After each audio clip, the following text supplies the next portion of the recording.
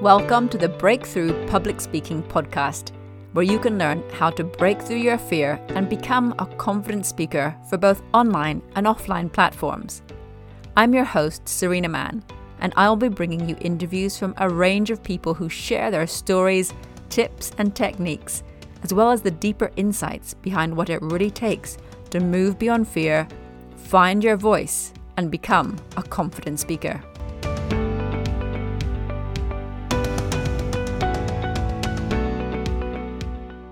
You're now going to hear from Andy Gorham, who was a successful corporate marketing executive for over 26 years and is now the owner of BizJuicer Consulting. Andy helps create stickier, more successful, values-driven businesses from the inside out, focusing on employee engagement, workplace culture, and their positive impact on customer experience. He's also the host of the Sticky from the Inside podcast, where he interviews guests to give their wide and varied perspectives on all those topics. In this episode, Andy will share his experience of how he went from a confident speaker in the corporate world to an entrepreneur nervous about doing videos for his new business. He'll also share the step-by-step process he used to develop his confidence and produce top-quality videos. Hi, Andy. Thanks so much for joining us on this show. I'm really looking forward to this interview. Thanks for having me today. It's a real pleasure. One of the things that I'd like to ask you about is your journey to becoming a confident speaker for your videos. I love your videos. I think they're brilliant. You speak really well on them. And so can you tell us a little bit about your journey? So you've had a background in the corporate sector. You're quite a confident person already, as I understand it. Oh, yeah. Show off. Born show off. Yeah. Corporate.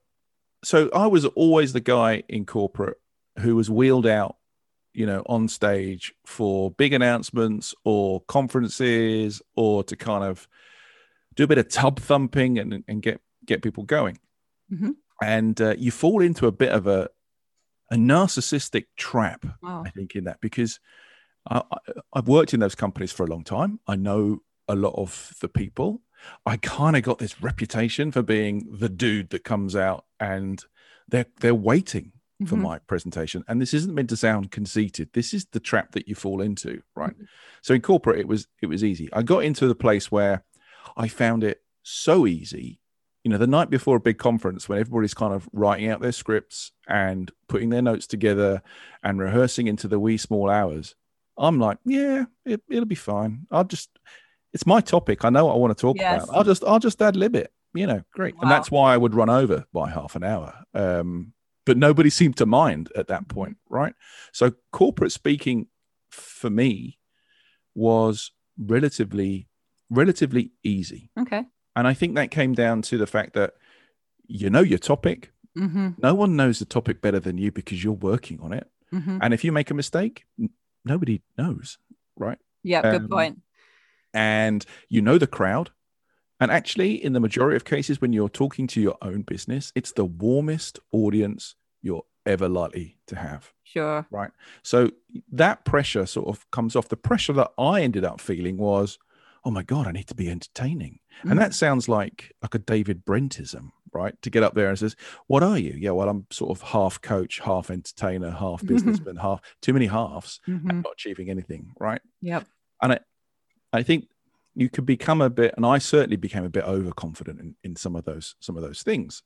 So then when you come out of corporate, like I did after 25, 26 years, and you go out into the big wide world of trying to make a living, doing your own thing, but with a completely fresh audience, it's a very different environment in which to start speaking. I'm not like you. I'm not a member of Toastmasters or Professional Speaking Association, probably because I'm scared I'll get found out, right? So I don't go and join those things, and maybe a little bit of residue overconfidence from corporate time that I got this in my stride. Mm-hmm. But when I found that, right, I now need to communicate to a whole new audience, and with our current scenario, I can't pop onto stage. No. In conferences and stuff, or be invited to those things to speak. You've got to put content out there on video, really. Yes. And for a confirmed show off, like I said, I can't tell you how long I procrastinated and whittled about actually getting on with it. It was ridiculous. I find that so fascinating. And honestly, I find it quite comforting, because I think so many people think it's unusual to feel anxious, and maybe only anxious people feel really anxious about this whole thing. But it's quite nice and comforting to find that even someone who's very confident finds this actually quite uncomfortable. Tell us more about this journey. So what was it like? How did you, why did you think you were feeling that sense of procrastination, wanting to put it off? What was the anxiety about? I think in my life in corporate, I came with the marketing badge. Okay. So that was my bag, but I spent a lot of my time working as the conduit between marketing, human resources, and operations, trying to find the one single truth for the business, the customer truth, the employee truth, and the brand truth, and make sure it was all aligned. And so when you're dealing with that sort of stuff internally, it's fine. It's almost easy because you're in complete control. When I came out and started to do my own thing, I walked away from the traditional marketing stuff that I was doing into the area that I was most passionate about, being employee engagement, workplace culture. And as a result of that, whilst it was the thing that I loved the most and had spent a lot of time doing in business, I did have that imposter syndrome thing going on in the background, which, whilst it was something I loved and could talk about like forever, oh, right, now I'm kind of putting myself out there as a thought leader or an expert, and they're all dodgy phrases and monikers to own because you really need to back that up. Yes. And so I'm not an academic. I'm a kind of practical guy who's done this stuff at work. I've researched a lot of it because I'm really interested, and I think I've practiced a lot of it at work. But I had this thing in my head that I wasn't the professional engagement guy.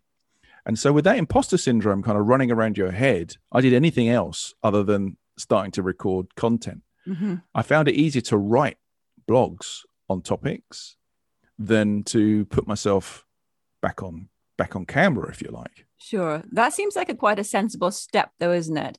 Just to create some content in a safe environment. Effectively, you can feel safer if you're writing something down and just posting that. Did you find that was quite helpful for just developing that initial bit of confidence? Yeah, I think what it helped me do is try and find my voice. Okay. Right. Because when I write like I'm talking. That's why I'm such a bad reader, because every book I read, I have to put voices to every character, which is just infuriating because people go, here's a book. Have you read that book? I sent it to you last week. I'm like, wow, I'm like at page 5.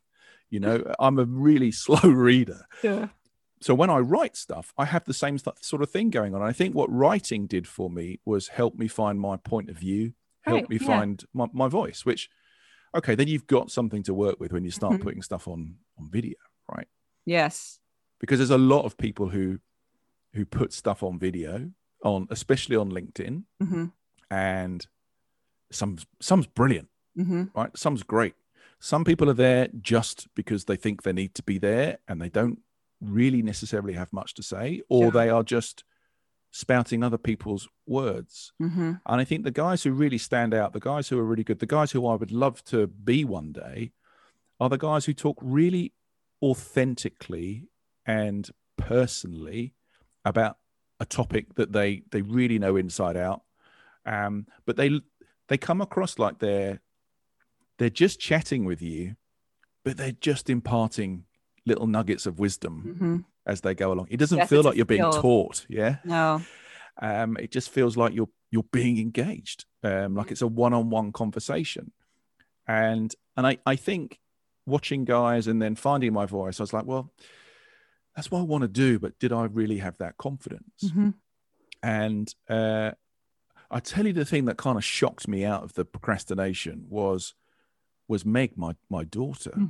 Meg, she's one of the COVID kids, as in, you know, she's the first year that didn't do exams, and she'd gone through school, lots of issues with dyslexia and stuff, and found school really hard. But she got the grades that she needed to go and follow her dream, was to go and study media makeup. And I am a boastful dad. She's super, super talented, right? Right. But for years in her bedroom, she had started a YouTube channel, Meg's Makeup, doing like makeup tutorials like you see on BBC Glow Up and all that kind of stuff. And I watched those because I'm her dad, and obviously I like those because I'm her dad. But I got into liking and watching those things because she was good. Mm-hmm. She was natural. She was funny without trying to be funny. And I sat there feeling really quite inadequate, going, what on earth am I doing? Sat downstairs in my kind of home office going, I'm really not sure I should do a video. I don't think I'm good. And my little 16-year-old daughter's upstairs, like killing it. Well, how brilliant. Gosh, you're worrying about sort of posting this first video. In the meantime, your daughter's becoming a YouTube superstar. Oh, I mean, like in her dreams. And for Meg, it's not even so much like followers and stuff. Mm-hmm. It was, for me, seeing somebody with those sort of anxieties, not tons and tons of self-confidence because of the things that she has to sort of deal with. And yet she can sit in front of a camera, talk beautifully, naturally, engagingly, is funny, and at the same time creating these works of art on her face. And I'm stunned, right? So that's the thing that sort of really shocked me out and said, just get on with it, Andy. That's brilliant. Excellent. What do you think is behind her confidence then? I genuinely think, I mean, one of the easiest things, or one of the weird things people say in business is follow your dreams and follow your passion and everything will be cool. And I think that's a really dangerous lesson to give to people. Mm-hmm. I think it comes from the right place, but you actually have to have some talent in something as well. So I think if you can match up something you're good at with something you love, you're well on the way to having a really purposeful life, right? Yeah, that's a great point. I talk to lots of people about purpose. There's this thing called ikigai, Japanese kind of thing about purpose, about finding something that you're really good at, finding something that you really love, finding something importantly you can get paid for. And then the fourth piece is finding something that's going to make a difference in the world. Mm-hmm. And if you can kind of merge those four pieces, you're on your way to living a really purposeful life. And I think Meg, she's kind of in that zone. She's piecing together her three pieces. So I think the reason why she's got confidence is because it doesn't feel like work. It doesn't feel like I must produce a video. She is just sitting down, doing the thing that she really loves doing. It's something she's really, really good at. It's something she wants to make a career out of. Mm-hmm. And I don't know, she feels that doing what she does helps other people kind of feel confident about that sort of stuff. So she's kind of on the way to piecing up that ikigai thing. Yes, that makes perfect sense. I like how you've brought that all together. It's the talent, the passion, and then that wish to help others to benefit in some way as well. When all those are coming together, I've seen that so many times before, actually, with people that I've worked with. That if one element is missing, then there can be a huge level of self-doubt involved, and that can really undermine your own confidence. You're 100% right. Like I would love to be a professional rugby player. That I would be passionate about that. I'd be awful, and I'd be in hospital a lot, right? It's just not good enough. So following your dreams is one thing, and always look for those things, but match it up to something that you're actually good at, and you're well on your way, I think. Absolutely. Okay, so once you saw your daughter was doing these YouTube videos, mm-hmm. you felt, okay, I've got to do something now. Come on. What did you do next? Well, this is weird for me because marketer, extrovert, show off, whatever you want to call it. If you looked at my color insights, there's a big yellow at the top, which is all about energy. There's a match up between red and green, and red is about getting stuff done and being, directing, and green is all about people, and I have an equal share of those. And then I almost have a deficit of blue, which is about process and all that kind of stuff. It doesn't mean I can't do it, but it means I have to dial it up, right? Yeah. But the weird thing is, when it came to this, is that I felt I really needed a process to make me feel comfortable and confident that I was going to, have something that was engaging, have something that was going to get across the points I want to get across. And really importantly to me was adding value. I think that's really important on LinkedIn videos and YouTube videos, is add some value. Don't just show up and show off. No. Add some value for people. And I was worried that a bit like now, if I just turn the camera on and start talking, I'll have a wicked time, but I'm not going to make the points. Yes. And it's going to be entertaining for me, but probably not for the audience. So I felt like I really needed some, not tram lines, but some guidelines to kind of follow. Okay, great. So I kind of started to piece together a process, and it evolved over time. And I think that's a really important thing to do, is what you start doing today and the way you start doing it today isn't necessarily the way it's going to finish up. Mm-hmm. And I think you have to find the most comfortable thing for you. Mm-hmm. So I started off by literally scripting out every word like I would be talking to somebody. Mm-hmm. So I'm effectively writing a stage script. And my first few videos, I kind of borrowed my daughter's ring light. Couldn't put it on because my glasses just reflected. I looked like really weird, like I had really weird Yeah, that happened. like pupils, right? But I'd stuck my script pretty much around the circumference of the ring light. And I'm playing the kind of quick shifty look to the left and right game, trying to record a video because I've tried to memorize the script. Right? Yeah, it's hard, isn't it? I mean, and these are like, some of my videos were like 7 minutes. Oh, that's long, yeah. Which is like, what? I'm trying to memorize these things, and it was okay at first because they were quite small, maybe 2.5 minutes, and I sort of memorized it. And I'd flick a little look and pick up the words and crack on, and I think they were okay. Mm-hmm. The longer the presentations became, because I was really driven by adding value and detail, the harder it was to memorize those scripts, right? And then I got into a real paddy of, well, that's not the right word, stop. I mean, I literally did like 50 takes once on a video. I know that very experience. Oh man. And you hear, oh yeah, just do a couple of videos a week. And I'm going, this is taking me like 5 hours. I've not even done the subtitle thing yet, right? Which is another thing entirely. Mm-hmm. And so that wasn't really working. So then I tried, well, I'll just do bullets, right? I'll do bullets. And so I started to write out my script and then make bullet points of the script and give me some direction. And I know there are really, really good guys who can kind of memorize a journey and put bits of a story to the journey and crack through it and brilliant. And the bullet points didn't really work for me. And I think this is where I look at Meg and Max, both dyslexic, and I look at me. I have a terrible short-term memory to hold stuff in, like really, really bad. So I think I'm a bit undiagnosed with that. So the bullet point thing wasn't really working. And the big shift for me was making the kind of gut check that I started to research teleprompters, right? And I had this, if you can imagine a kind of old-fashioned cartoon with the character with an angel on one shoulder and the devil on another, and the angel's going, it's fine, get a teleprompter, you'll feel better about stuff, it'll be cool. And the devil's going, no, don't do that, you'll be a cheat, you're a cheat. Yeah, you're not being honest. And I'm like, oh god, because all my videos are like one take, right? There was no editing. Yes, I noticed that. Yeah, because I just didn't want it to, I wanted it to feel natural. Yes. And I wrestled for ages about getting a teleprompter. And then I got one, a little tiny mobile one that fits on a camera, and I did my first video, and it like took minutes. Yes. I'd written a script, so I knew the content, and yes, I am reading the content, but I'm presenting, because actually I can concentrate not on trying to remember the words.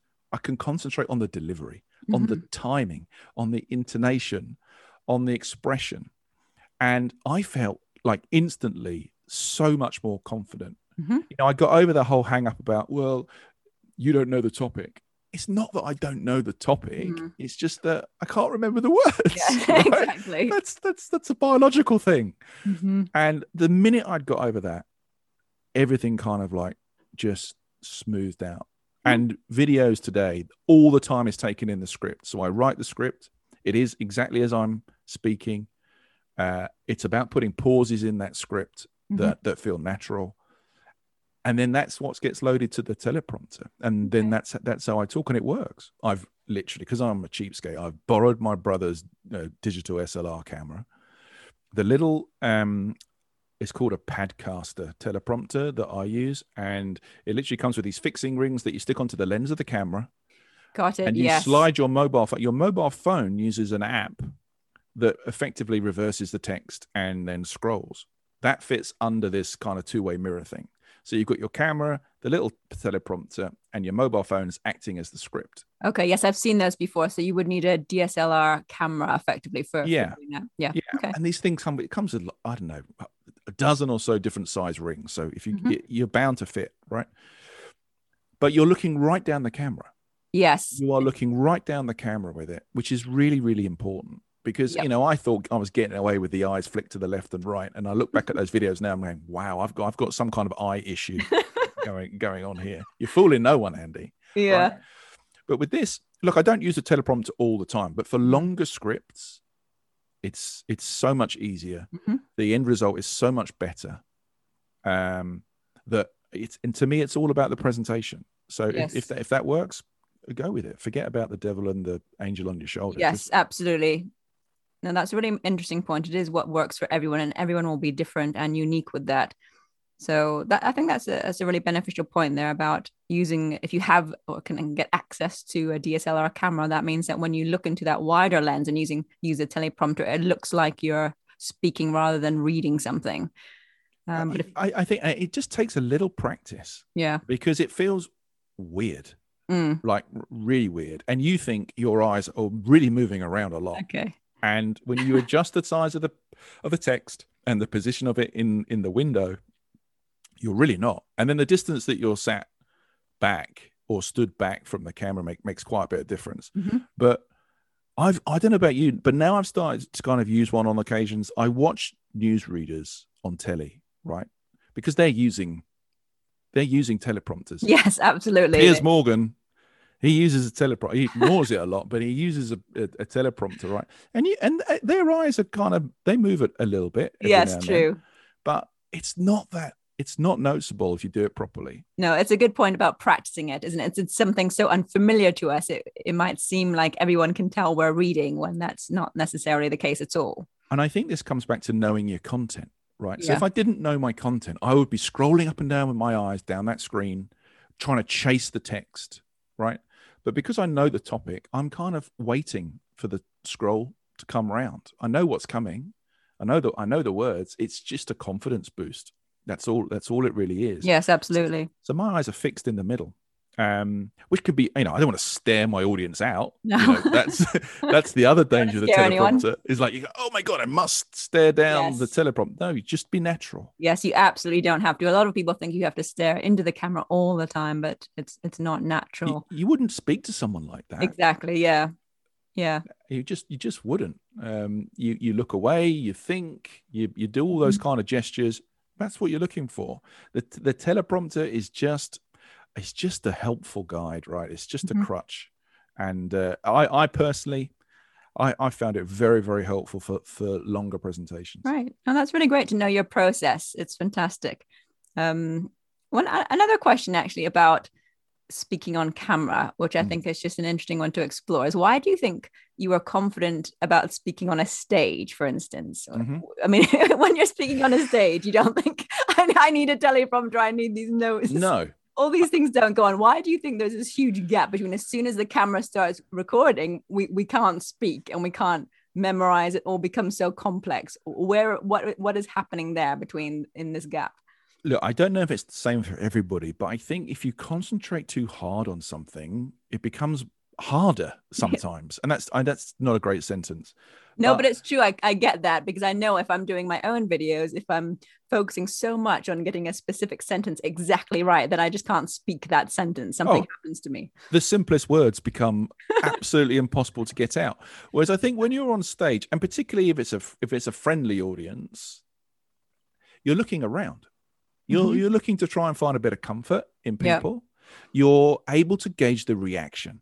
Yep, really good point. Right, which really boosts your confidence. It does, yeah. If you're killing it on stage and people are engaged and they're enjoying it, any anxieties that you have just pale away. Yes, it's true. I mean, I'm sure somebody as good as you, it kind of takes that for granted. But I think the first time, not at all. I think the first time you kind of get out there and you're nervous and you deliver a line or a piece and it goes down well, there's a huge relaxation thing that kind of goes on. You kind of, I don't know about you sink into the stage a wee bit. You really do. You're like, this is good. Yeah, right? It's a really interesting point. In fact, that's something I have said on one of my videos about the difference between the anxiety levels you feel on camera is, well, one reason is because you're not getting that immediate feedback. When you're speaking to a room full of people, there's something that actually happens to your brain and to your confidence where you're realizing in that moment, it's okay to speak in front of others. I can do this. And in the moment, you're developing confidence. Whereas on camera, that's not actually happening. I think, yeah, I mean, that's exactly what I was going to say about the camera thing. There's no reaction. I think in the live scenario, it can also work the other way. So if you're delivering and it's not going down, it can do a number of things. It can freak you out. But what I've found in my past is it made me work harder. Okay. And it actually made me focus on the pockets of the room that were with it. Mm-hmm. Because there's this kind of bow wave thing that happens. I think it's been scientifically proved in crowds, like with some really amazing visualizations of what actually happens with applause and what have you. In that, if I would look for pockets. If it wasn't going well, I would look for pockets. I would avoid the guy yawning. Yes, absolutely. Right? I would have him in the bar afterwards. But I would avoid that, and I would look for pockets that were engaged, whether they were friends or people who were getting it. And I would play to them. Because then what I started to see was the ripple effect from those guys. Yeah. It gives you energy, doesn't it? Yeah. Yeah, 100%, which is not what you get on video. It's you and a lens. Yes. I also think there's something about, because it's recorded, we think every word has to be absolutely perfect and that you mustn't say, a single or so you become so self-conscious about every single word. Whereas I think if you were just speaking on a stage and you said, the odd well, one, you wouldn't say, okay, I need to stop and re-record that. You would just continue. So there's just a completely different mindset going on. I 100% agree with that. I mean, I go back to when I was a kid in short trousers doing drama classes and what have you on stage. And the thing that you're taught back then, you talk about enunciation and all that kind of stuff, but you're also talking about your gestures, right? So on stage, it's really easy because you've got a load of space. Yeah, it's really easy to kind of be really accentuated in your actions. Absolutely. And I think the first thing I noticed when I was doing videos was in my head, in my body, I thought I was showing my age now. I thought I was like Magnus Pike, right? I was waving everywhere, or I was really energetic with it. And I watched the videos back and I'm like, oh my God, I'm not even moving. The things that I think are really energetic are kind of like so watered down on video. Okay. Yes. They're diluted. So I think you consciously on the video thing, another thing to think about is really dialing up the movement, the gestures, because what you think is heavily exaggerated, unless you're incredibly in tune with your body, it's not. It's going to be nowhere near the volume you think it's at. Absolutely. Right? Yeah, it's a really good point. And also your facial expression. It can be so easy to get away with having a more or less blank facial expression if you're talking to a large crowd. But if you're on video, it becomes so paramount that there's a blank expression going on. This is dull. He's not enjoying it. I'm not enjoying it. And in your head, you could be thinking, oh my God, I've got to watch these eyebrows. They're all over the place. And then you watch the video back and it's like, has he even got eyebrows? I mean, what's going on? So I think it's just, some people say, I never watch my videos back. Oh gosh. I mean, you got to watch the videos. Absolutely. Yes. Can you talk us through that process as well about the importance then of so you've done the video, you've scripted it out, you've done the prep. The bullet points didn't work for you, but the teleprompter has worked for you. And then what? So I would say it would be very important to watch it back, just as you said. Tell us a little bit about that process. Yeah, I mean, it's cringy. Yes. At the start, but I think it's a bit of the process that you have to get into. I mean, lots of people say, I hate the sound of my own voice. Yes. Okay, fine. Other people might think you've got a very different voice because what you hear is not what other people hear. Exactly. Right? Very good point. It's so true. And I think you have to listen and not to critique your voice because your voice is what you have, right? But look for things like, do I even look engaged with the topic that I'm talking about? Do the points I'm trying to make come across? How do I come across as a person? Is my personality coming across? So I sort of, when I started to watch videos back, I started in the wrong place. I was going, oh God. He's just rambling. He's trying to say too many things at once. And that's useful. But really, I started to look at the overall kind of delivery. Good. Was So it? Was I trying to get across? Was I getting across my personality first? Was I getting across the points second? And if I'd written the script, actually, the points should be fine. That's more about timing and delivery and accents and all that kind of stuff. But the important thing for me, and I think for most people when they're doing video, and this is what make people choose in the first place, is where's that connection? Yeah. Have I got a connection with that person? So go back to that live piece on stage or on a conference. Something. There's a connection. It can be a bad connection or a good connection, but there is a connection. And depending how it's going, you can work on those connections when you're talking. On video, you come back to that reaction thing. You don't know. No. So you have to watch it back. You have to watch it back to say, how am I coming across? And don't be afraid to share that with other people before you go and, edit and commit and all that kind of stuff, because it can be really, really useful. Really useful. Yep. But yeah, I think that's really, really important.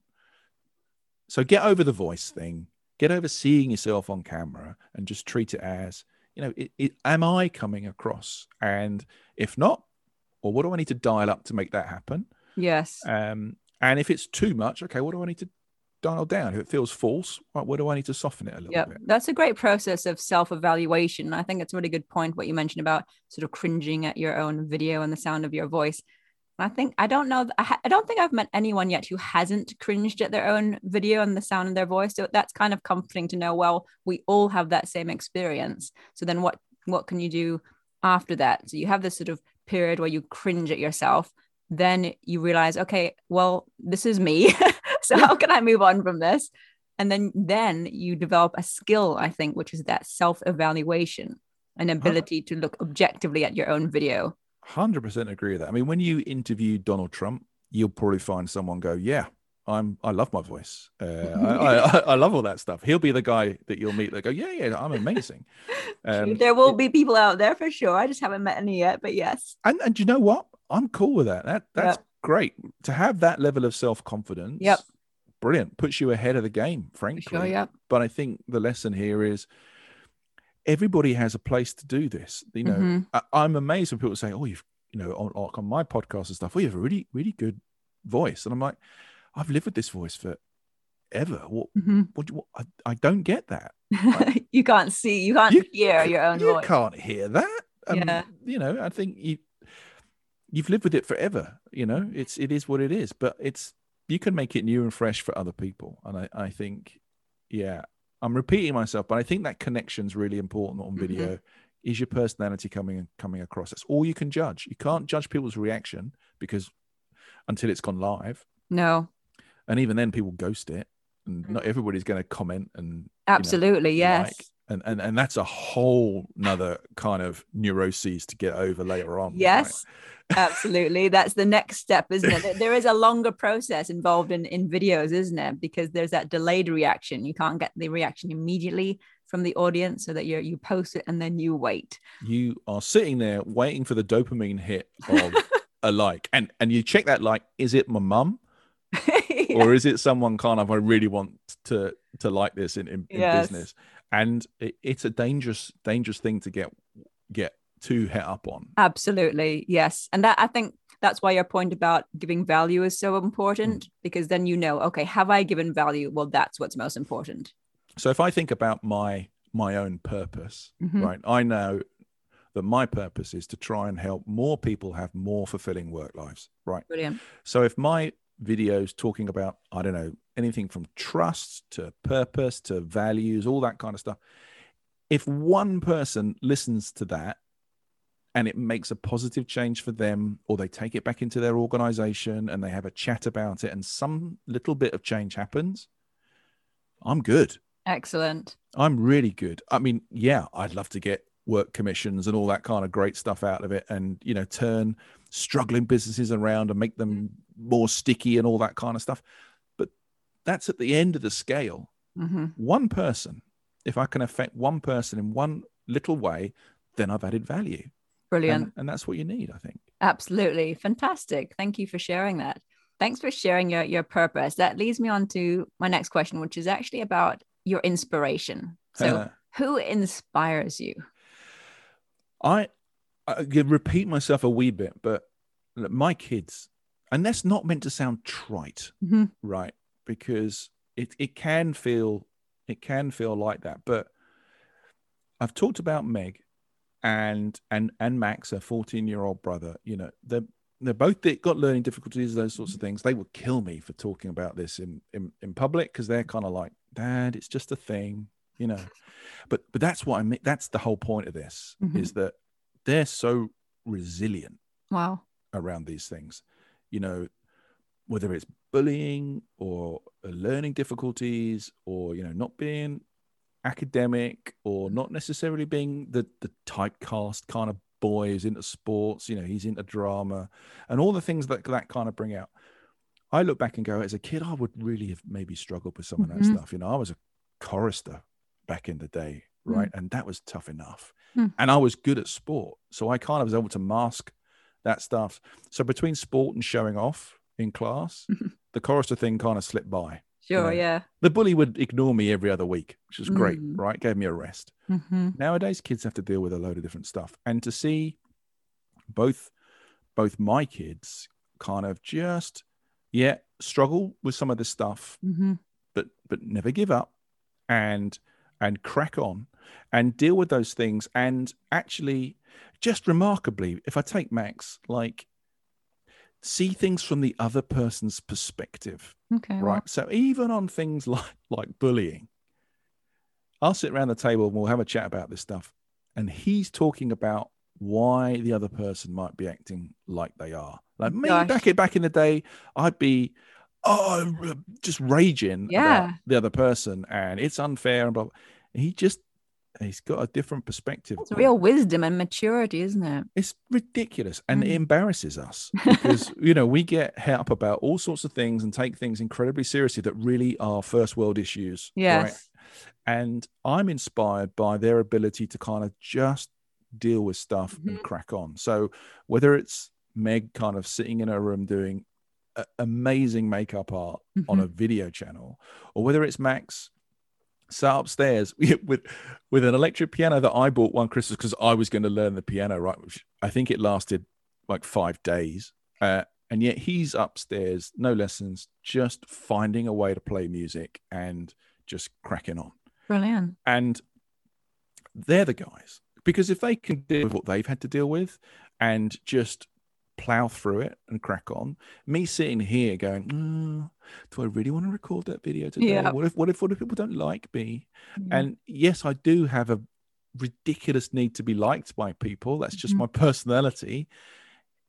It's not important. No, I think we all have that urge, isn't it, and that need. Everyone wants to feel liked, and it's natural to feel that way. It is, but I think you can take inspiration from anywhere. It doesn't need to be, you know, hugely deep and worthy and absolutely all that kind of stuff. But for me, they're the guys that if they can deal with this stuff and they can get over it and do great things that they're happy with, and that's the most important thing, they are happy with, I can do the same. I love that. That's so beautiful. That's really inspiring. Yeah. Excellent. Bless you. What about if you were to think of 3 main takeaways to share with people today, what would they be? Look, I think these won't be particularly original, right? But I guess they're whatever tenets. Works for you. Yeah, well, they're tenets, I guess, that I would use. So I think the first one is, look, be authentic. Don't try and be someone or something that you're not, because it's hard enough doing this stuff without trying to pretend to be something else. Yeah. Just be natural. It's so much easier to be natural and be yourself, and people will like that. Human interest is like, we're humans. We're interested in other humans. Okay, so be an authentic human with this stuff. I think secondly, regardless whether you think you're show off, extrovert, introvert, whatever else, look, be planned in this stuff. Have a process. Find your process that plays to your strengths. Don't just do it because, it's the number one researched process that YouTubers tell you that's what you've got to do. Nuts to that. Find your process, try some stuff, but find the thing you're most comfortable with, that puts you most at ease, gives you the most confidence. And then I think the third one is really easy to say, and I think comes with time, and that's just enjoy it. This is not kind of brain surgery or complex nuclear physics that if you make a mistake, there's some serious consequences, right? This is behave like there are going to be, the way we get nervous about it, you'd think there'd be serious consequences. Exactly. Listen, just enjoy it. This is fun at the end of the day. Yeah. Right. It doesn't matter whether you're trying to give a serious message or, you know, a bit of humor, I think goes a long way, whatever the situation. But just enjoy it. Enjoy the process, enjoy getting the content together, and really try and enjoy the delivery, because once it's done, it's done. Yeah, indeed. Right. Oh, that's fantastic. Three really fantastic takeaways there. Thank you. So where can people find out more about you? Well, a couple of places, really. So I run a company called BizJuicer Consulting, which deals with engagement and workplace culture stuff. So there's my website, bizjuicer.com. But I think the place that I would like people to find out a bit more most is my podcast, right? Called Sticking from the Inside, dealing with those sorts of topics. But a bit like you, I get to sit down with some amazingly talented people and just gas on about purpose and values and it's culture. Fantastic. It's just great fun. Yeah, you know, really good fun. So yeah, you can find that on any platform, and yeah, come and have a listen. Let me know what you think. I'll be really interested. Excellent. And those, I'll include the links to your website and your podcast in the show notes so people can get access to that quite easily. Cool. And of course, I'm all over LinkedIn. So, brilliant. There we are. Excellent. Okay, fantastic. Thank you so much, Andy. Hey, thanks for having me. Really enjoyed it. My pleasure. Thank you.